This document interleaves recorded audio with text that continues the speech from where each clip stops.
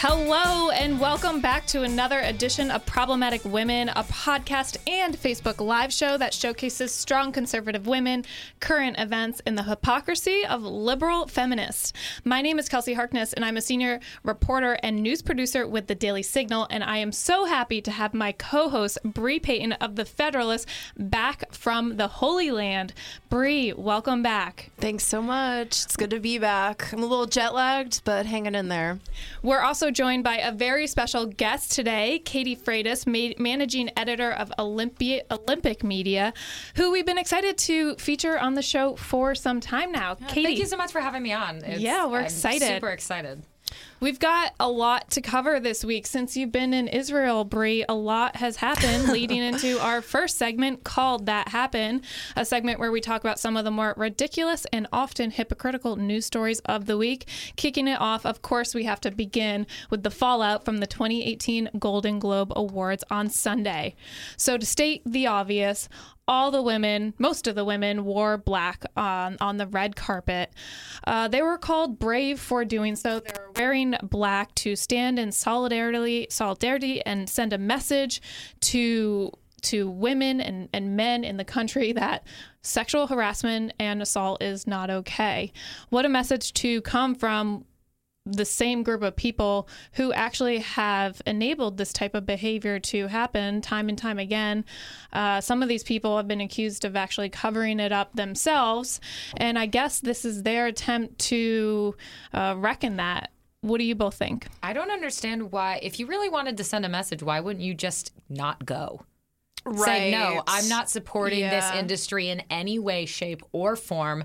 I'm going to go do something else. I'm going to go, I don't know, get dinner or have a drink or stay at home or whatever. Like, that would send so much more of a powerful message to look out in an audience that has no women in it than to just wear black. Well, and that's part of the problem, too, is that they can't, or they think that they can't really do that, right? That's the entire reason why we have rampant sexual abuse, rampant sexual assault among women, and powerful men feel like they're unable to do that because women, at the end of the day, they don't want to lose their seat at the table, which I think is understandable to some degree. But I do think you're right that would have been a much more powerful statement to boycott the Golden Globes altogether. But like the Angelina Jolies, the people who are at the top, like, you don't get higher than where they are. Like, who could really harm them? Why? I just feel like it's like, don't go. Make that statement. No one's not going to put Angelina Jolie in a movie because she didn't show up. Like, yeah, that's 100% true. And the response from the press, I would say, made it all the more worse because reading the news headlines, you'd think these celebrities made such a sacrifice and were so brave for wearing black. I couldn't help but point out, well, guess what? In countries like Saudi Arabia, where women actually don't have any rights, they're wearing black every day because they're forced to by law. And of course, during the show, they didn't make one mention of the protests in Iran, where women there are still protesting on the street, some of them ripping off their hijabs to protest that they want freedom similar to ours. But of course, liberal Hollywood can only look at issues that affect themselves and attempt to make a statement on it. And of course, it's good. I don't want to condemn them for trying to stop sexual assault, sexual harassment, but I think it's just really hard for the everyday American to connect with them when we all know the culture that they have created has in many ways enabled this behavior to happen. Yeah, I totally agree with you. I do think you have a point in that the feminist movement in America is rather insular. It only cares about America. Right. And oftentimes those completely get ignored. I mean, in Saudi Arabia, women just barely earn the right to be able to drive legally, although I'm sure they are still going to face harassment and difficulties from law enforcement over there. And the struggle is not over for them, right, in so many ways. So I do think you bring up a great point in that women globally, their issues are completely ignored by Hollywood feminists. And I think that that's another example of that issue, right? They're so quick to talk about this because it's like the hot thing to talk about. But anything outside of that specific thing just gets ignored. And even the way that they're protesting it is like, I don't know. it kind of makes you question how serious they are about this. Right, like how much do you actually care if the only time you say something is when something's hot in the news? Like you'll get the Twitter take and the Facebook take, but serious issues in like Saudi Arabia, Iran, everywhere else, like it's an ongoing, persistent oppression of women's rights, but it's not the hot thing on Twitter, so no one cares. And all the women at the Golden Globes were wearing a pin that said "Time is up." And yeah, you guys have to explain this to me because I was gone. I was overseas. I totally missed it. So what's the hashtag? What's the legal fund? That's what I wanted to do in this segment, actually explain what hashtag Time is Up means, because I actually don't think these celebrities did a good job communicating it. So what Time is Up is supposed to be is a legal defense fund for women in the workplace who need to file lawsuits against sexual harassers and or men or women who commit sexual assault. But what's a little ironic about this is we know Rose McGowan, who was, a lot of people have called her Patient Zero, the first celebrity to speak up about Harvey Weinstein. Perhaps we wouldn't be talking about all this today had she not blowed the whistle on him. And she says she's saying, we haven't been able to verify this, but she's saying she has to sell her house because of the mounting legal fees she faces because of her decision to speak out and call out Harvey Weinstein. And she called the Time is Up movement fake. She actually tweeted that the agency, the PR agency behind the Time is Up movement, has actually been one of the groups enabling people like Harvey Weinstein. So there's a lot of infighting going on this movement, and I don't think that comes as a surprise. So I have a question. Is this legal defense fund only for women who are suing their bosses for sexual harassment, or is it just like harassment in general? Do you guys know if have they clarified that at all, or is it still just really murky? As you said, a lot of the details are murky about how it's going to be funded, and a lot of the people involved seem to enable past abuses. So it just seems kind of like this swampy, murky thing. Swampy is what it makes me think of. Is it almost makes me worry that this is something that has good intentions, but is going to be set up so poorly and maintained so poorly that people are going to dump a bunch of money into something, and you're going to have no accountability of what women it's actually helping. Is it helping women? It's just like a in the moment knee jerk, like we're going to do this thing, but there's no actual tangible follow-up on. Yeah, I guess what I'm wondering too is how do they decide which women they're going to fund and which ones they don't, right? And is there room for some discrimination in that? I'm wondering, what if I went forward and decided to sue someone who denied me an opportunity to do something because of my political beliefs? Is that something that would be within their wheelhouse or not? I think that a lot of that, also, there's what's a lot the of standard questions. of evidence, right? That's another... There's been issues where, the moment someone's accused, they're instantaneously and forever guilty just based on the fact that they were accused. Right. And it would be a concern to me potentially that what would be the threshold of evidence necessary for them to say, okay, clearly you have a case here. Someone did harass you. Someone did assault you. Someone did do something that wasn't okay. Like, we're going to pursue this and help you out. I don't know. I can't help but be reminded back to the start of the Women's March, where when this idea came together, it was supposed to be this unifying organization by women for women, and we were all supposed to agree with it and support it. And surprise, surprise, over the next few months, we actually started to learn about what policies they supported, and women became very divided on that. And I think the same thing could happen with this Time's Up movement, where you both are right in raising good questions. We don't know that much about it. I'm looking at their website right now, and it's very vague. Of course, it sounds good, and when you're vague, we all want to support these kinds of things. But when it comes down to the nitty-gritty policy, laws, and enforcement, what you actually are doing and supporting to further this position, I think women are going to be divided, and we're going to be having yet another conversation similar to the one that we're still having surrounding the Women's March. But we do have a lot to talk about with the Golden Globes, so I have to bring up Oprah. All right, you might have been in Israel, but you had to. I heard that. I'm also Oprah. like an Oprah super fan. I don't know if you guys know this. I've seen like every episode of the Oprah show. Like starting jump on from, her couch super fan? Like if I was on her show, I'd probably just like be weeping the entire time. Yeah. So I mean, I'm not gonna lie, I'm pretty excited about her stepping up and everyone kind of clamoring around her. I think this is really fun.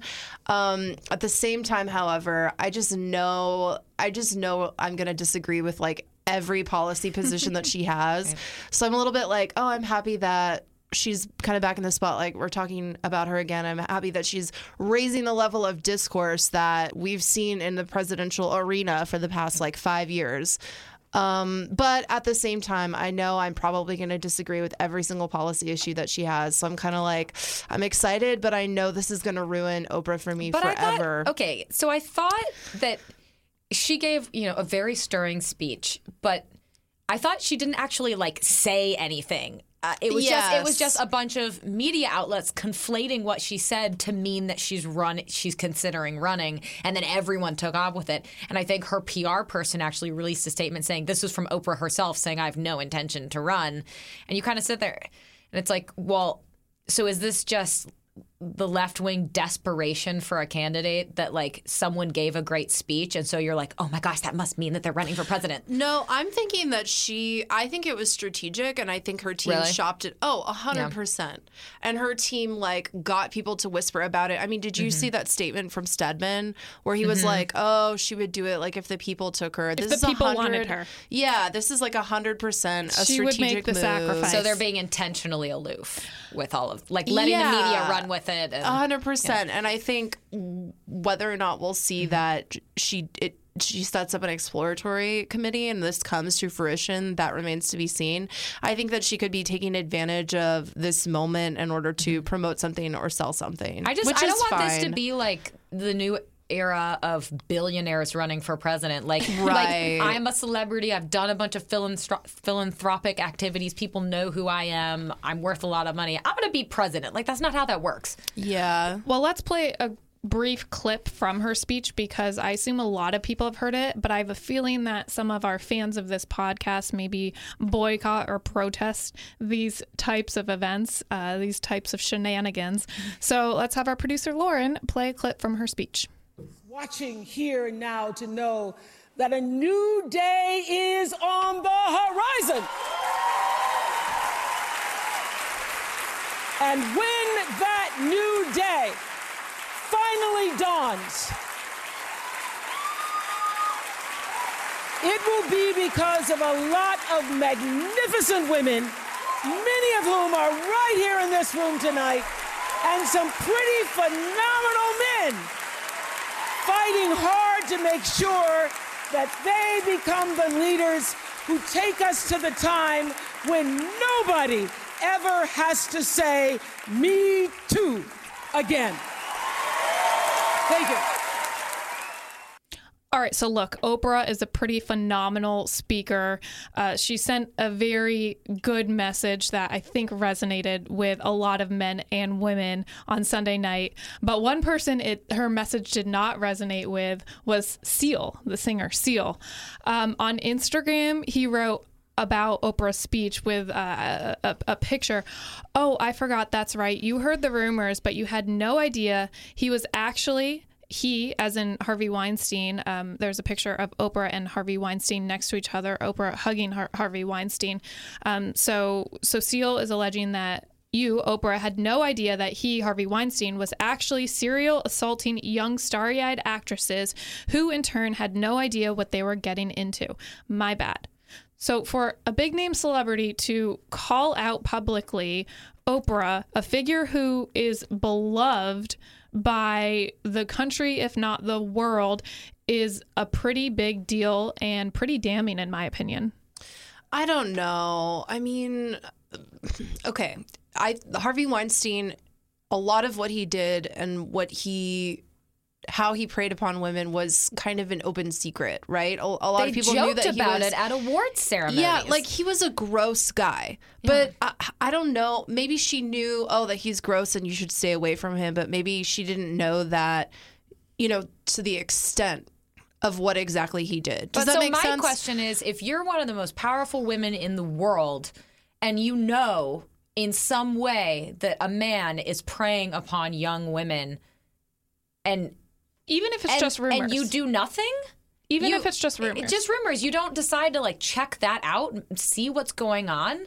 It baffles my mind that it seemed that there were so many powerful women in Hollywood and in media that in some way knew about this and just did nothing. I want to see women in powerful places who are taking that power and using it to help women who are more vulnerable. And I don't feel like we see that a lot. We see, inspiring speeches. She's a great orator. That was an excellent speech. But speeches are nice, but do things. You have the ability to impact young women. And I just feel like I don't see tangible results happening from powerful women. It's all about women becoming powerful, not having the powerful women then turn around and help other women. Yeah, I see your point. I mean, she's also set up a foundation in Ethiopia to help young. I'm sorry. Let me say, Brie, I'm not saying that she has not done a lot of good. She absolutely has. She gives out free cars. Of course she's done good. But weren't the cars taken away from some people because they couldn't pay the taxes on them or something? Oh my gosh, probably. That's why you should never, if you ever get an item from a game show and you have the option to receive the item or take the cash equivalent of that item, cash money. Always take the cash because you're going to have to pay taxes on that. And it's the game show tax is crazy. I think it's between 40 and 50% if I'm remembering correctly. But Brie, I do want to those game shows that I go on. I do want to say that I agree with you that she has done a lot of good, and I'm not trying to undermine the good things she's done in her lifetime. No, and I understand your point that. Okay, I think if she did know the full extent of what Weinstein was doing, then she should have said something and should have spoken out. However, I think we've heard a lot of women saying, oh, I knew he was gross and that people should stay away from him. But I didn't really know what exactly it was about that went. You know what I mean? Yeah. And I'm trying to think in my life, I know a lot of people who people say that person you should stay away from, and I don't know details and I don't ask details about it. So it's if we're going to hold someone else to that standard, then I think we should hold ourselves to the same standard. And you don't want to, of course, open up the witch hunts being the new thing. Right. So maybe she knew something but was I don't really know the full extent of what's going on here. I've heard rumors that he's a gross individual and didn't want to open up a witch hunt. I think that that's reasonable, and I think that that's fine. Also, I don't want to seem like it was such a obviously this. You don't want to make it seem like it's such a black and white, open, shut, moral issue of oh, she knew a thing, she should go do something about it. It's there's so many layers of gray that come into issues like that. And I think we should have a conversation about what the level of responsibility is for women in power. I think that that's a perfectly reasonable question, and I think it's good that we're talking about it and we're saying, okay, to what extent should Oprah have speaking out? Is it hypocritical of her to say this now and to not really have done anything or said anything on record in the past about serial abuse that was going on in her industry at the time?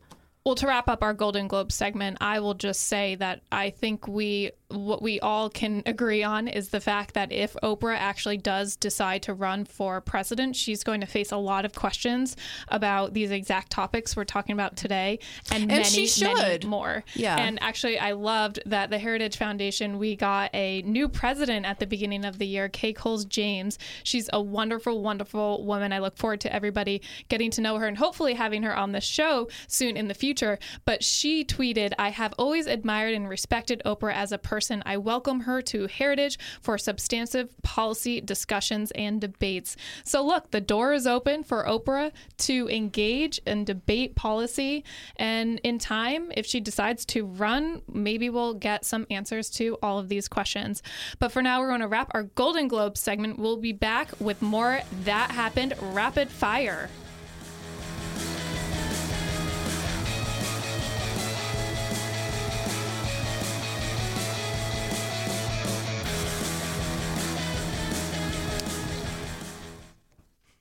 And we're back in the next segment of Problematic Women. We're here to do another segment of That Happened, but this is going to be a rapid fire edition. So a lot happened this week.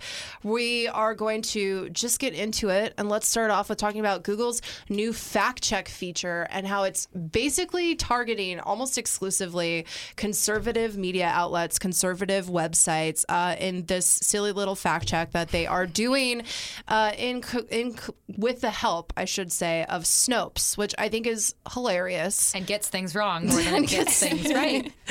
Yeah. So they're teaming up with this weird organization, Snopes, in order to fact check things that people have said or reported on or published. And if you look, it's basically exclusively only fact-checking conservative sites, which is hilarious.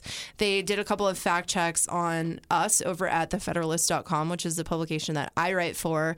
But the things that they decided to fact check us on were just like not true, and their fact checks of the facts were also wrong. Okay, so to give you guys a quick example, I'm serious, it's so bad. I'm just going to give you guys a quick example and then get your guys' reactions. So Google and Snopes, and if you look at thefederalist.com, this pops up now on like the right side of the sidebar, Snopes' little fact check, claim Bill Clinton was expelled from Oxford University for raping a British classmate named Eileen Wellstone. Okay, and then their fact check of this is fact check by Snopes, unproven. So if you click on the article that it's talking about and fact checking of the Federalist, it doesn't say that at all. It doesn't say that he was expelled. It just says that a classmate like accused him of sexual assault in the 60s. Which and is then true. It moves on, which is true. She did accuse him. And that's all that this article said. The article was So the never article- speaking on behalf of the Federalists to say, this is fact what happened. The writer was simply saying this allegation came to light. Right. And stated and the didn't allegation. say anything about whether or not he was expelled or whether or not he did do this. It literally just said a classmate accused him. Okay. Which is factually 100% true. So the fact check is wrong from start to finish, right? Like it said that we said something that it didn't, and then it said fact check unproven. Like, what in the world is going on? This is just one example. Bree, this was happening. It happened to the Daily Caller a bunch, too. I believe the editor-in-chief, Jeff Ingersoll, put out a very strongly worded piece that was the same issues you were facing. It was these Snopes fact checks were fact-checking things that weren't in the articles, like that were not mentioned in any way, shape, or form, and then you'd have this fact check saying that's wrong, but it was never in the article in the first place. And you have to sit back and wonder, like, what is the point of this? Why all, well, it might be an easy answer to make, but why almost exclusively conservative sites? Okay, do you guys want to hear something so hilarious? Yes. All right, so are you guys familiar with Babylon Always Bee? from Brie. Are you guys familiar with Babylon Bee? No. The satirical. Okay, it's like The Onion, but it's like a Christian version of The Onion, and I think it's way funnier. So, okay, with the whole Snopes everything, a couple of months ago, Babylon Bee ran this story, which is a satirical website. Says Snope rates Babylon Bee world's most accurate news source, and then Snopes fact checked that article. I'm serious. Are you kidding? So it's like They're like fact-checking satire? yes. Get out. So All right, I'm like, Snopes. why is this the organization that Google has decided to run with? This organization that can't take any criticism, can't take a joke, like fact-checking satire. It's just so insane. And also, let's pretend that Snopes is like the arbiter of truth and pretend that it's the best thing in the world, all right, for 1 second. How is there no inaccuracies or fact checks on any site how come Vox doesn't have a fact check? They get things wrong all the time. Or remember that time CNN had to fire a couple folks because they botched a story Yeah. so badly? Like, And zero fact checks. So I think it's just very clearly It's sad and partisan. actually dangerous because when you think about it, I'm thinking of my phone right now. When you ask Siri a question, Siri's now going to be relying on these type of Google fact checks. When Wait, you ask, really? How else does Siri get its answers? I It don't searches know. the web, Oh, that's and so true. everything goes back to the web. And if this is what Google's saying, Google is just incredibly powerful, and I think we should all be concerned. And I hope they start fact checking themselves. But I want to move on. Rapid fire, right? Okay. sorry. I was like, this is going to go fast, guys, and then went on for 10 minutes. All right. All right, I want to bring you the story of an abortion gone horrifically wrong. And just to give you some context, I know, liberals hearing me bring attention to this story might say you're just trying to fearmonger. And, it's not fair to bring these types of stories up because they're so rare. But the fact is they might be rare, but they actually do happen. So it was in Nebraska. A woman filed filed a medical malpractice lawsuit against her abortion doctor for for abortion that she got in 2015. And according to LifeSite News, her allegations were that the abortion doctor failed to remove part of the unborn baby's skull from the woman's womb. Her gynecologist later found a 4-centimeter piece of the baby's skull cutting into her uterus, and the woman is now alleging that she, as a result, cannot have children for the rest of her life. And she was she is either has a partner or she's married. The two names they didn't use last names, but Jennifer and Jason. So this is somebody who was in a relationship and later went to have children and couldn't because of this abortion.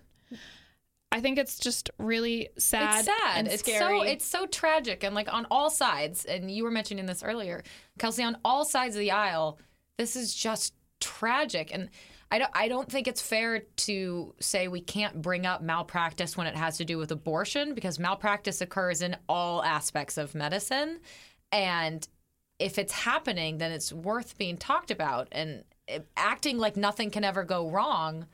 Yeah, how many women are told when they go in to get an abortion that there is a tiny, tiny chance that something could be wrong and you will never be able to have children again. I imagine, maybe you're signing off on a piece of paper, a long piece of paper that maybe says something like that. But I imagine, the nearly 1 million women who get abortions every year in the United States, the majority of them don't know that. Yeah. No, I mean...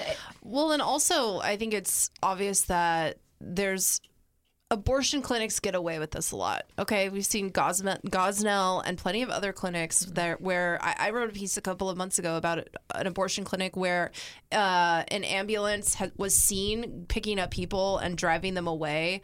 Like, I think it was like 14 times in the same year. So I think there is something to, hey, abortion clinics get away with things that other forms of medicine don't. And we know that because legally there's a different standard that's applied to abortion clinics in a lot of states. And that's wrong. Agreed. You can read more about that story on LifeSite News.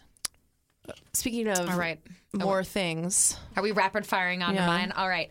So this happened on a TV show, Celebrity Big Brother in the UK. An R&B singer named Genuine was attacked as being transphobic because he rejected unwanted advances from a trans woman live on air. This boggles my mind. I mean, you have quotes from people taking to Twitter. God, I hate Twitter, saying like, trans women are women too. You're transphobic. Like, just going after this guy in the most vile way, because get this, he rejected a sexual advance that was both unwanted and made him uncomfortable. What happened to consent? What happened to the whole Me Too movement? Like, you're now saying that because this person is trans, what you want sexually no longer matters. You have to acquiesce to what this person wants, or you're a bigot. Yeah, and we see this all the time. Why is it that transgender individuals get like a completely different set of societal rules? Because like, why do we always throw away all the rules for everything for these people? Because they have less privilege than us, Brie. I know, but like, why have we decided that this is the people group that gets all the all the privilege points? Like why consent becomes irrelevant if someone is transgender. Like, well, your sexual preferences become irrelevant if someone's transgender. Like, anything that you want, it's very disturbing. And just to be clear, he's rejecting sexual advances from a biological man. Right. But even okay, this could be a woman. This could be any person. The point is that she tried to hug him. She tried to kiss him live on air without any prompting, without asking, without giving any indication. He didn't seem into it. There was zero indication that he would want this. And this trans woman just went for it. So even if it was a biological woman or a man who's not trans, that's unwanted sexual advances. The end. On air. Don't attack someone for being in their right to, if you want to argue it, protect their body in a way that they're uncomfortable with. Like, how could you possibly attack someone for that? Yeah, I know. I completely agree with you, and I think it's completely ridiculous. Probably because, as I wrote this down on my chicken scratch earlier, it's essentially that the values and belief systems of liberals change depending on the situation. Oh, 100%. And right now with trans people, for whatever reason, they've decided that all the rules get thrown out the window with this group of people. And it's frustrating and super unfair and Basic completely case in ridiculous. point, be respectful of people. Don't try to kiss someone if they don't want you to. No matter their gender or gender identity. We'll leave it there. That wraps up our That Happened segment. We'll be right back to hear from Brie about her visit to the Holy Land.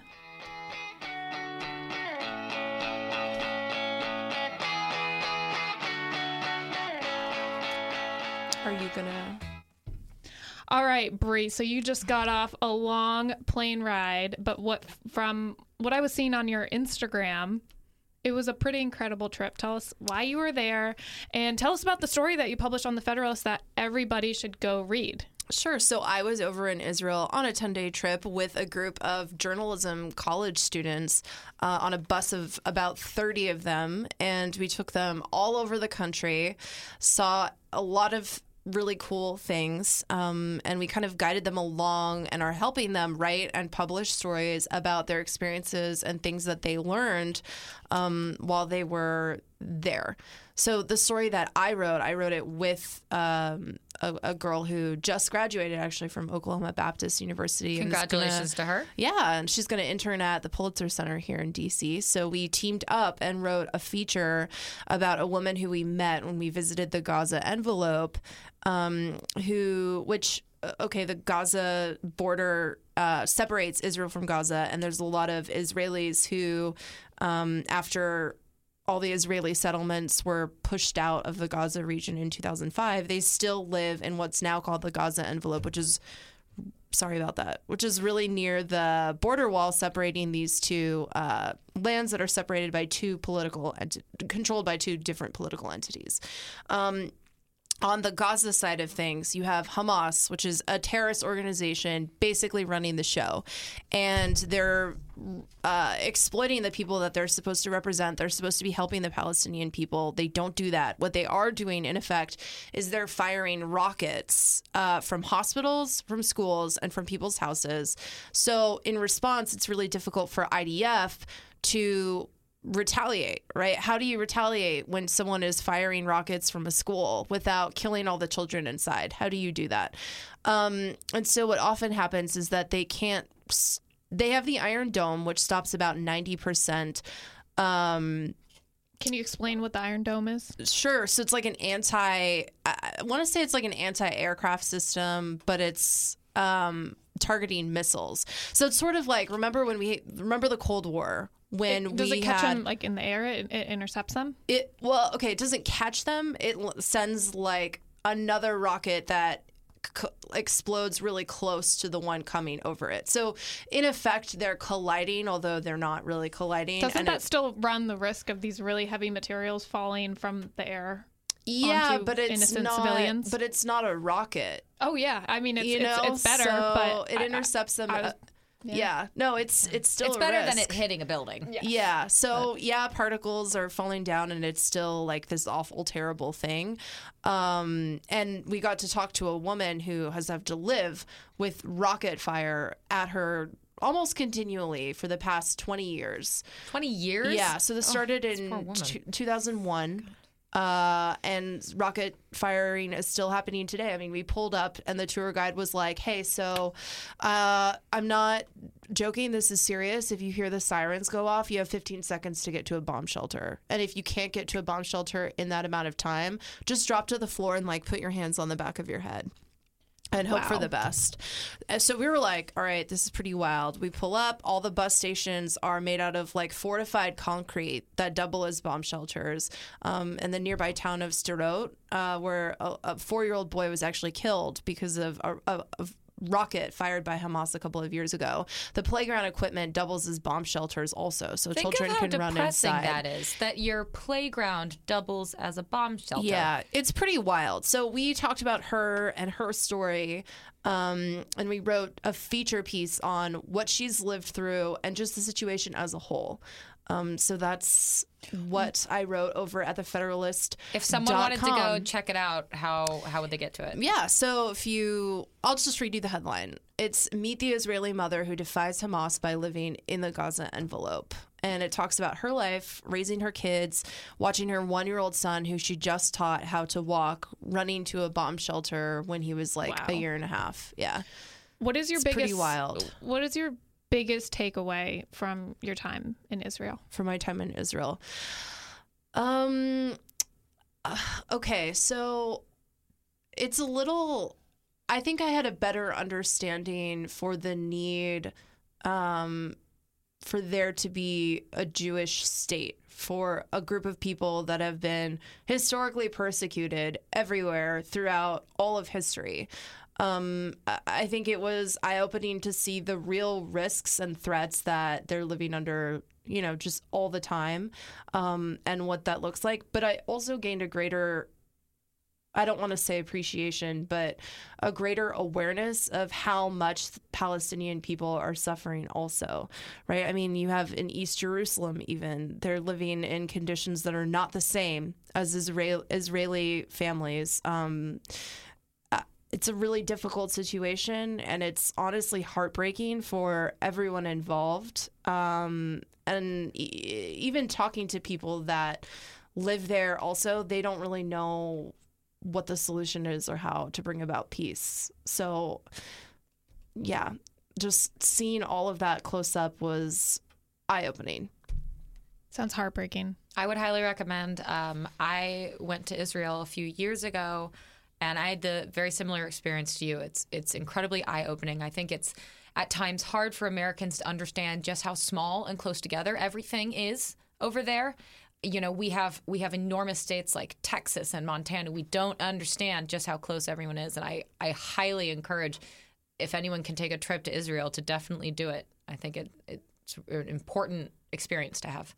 Yeah, I definitely agree. I think now it's time. It's time. That was quite a downer of a segment, but I think it's really important, and I'm very glad you went there and were able to bring it back and share some of that with our listeners. Kelsey, there's one more thing. So, Bree, what's your Instagram handle so they can see? Oh, pictures? right. You can see photos of my trip. Okay. So my Instagram handle is @BC Payton, I think. I'm not as active on Instagram, but y'all should follow me. Yeah. Over there. Check out her cool Israeli pictures. Yeah. All right. All right. Well, let's bring up the energy here. It is that time of the week to name our problematic woman of the week. This week, Brie, you want to have the honors? Sure, I'll do it. I'll have the honors. Let's let Katie do it, actually, since you're the guest. Name her problematic woman. Kelly Clarkson. Is a bad woman. Quite problematic. She's Why? apparently spanking her 3-year-old daughter, River, and people have opinions about that. Lots of opinions. Yeah, a lot of people think it's violence.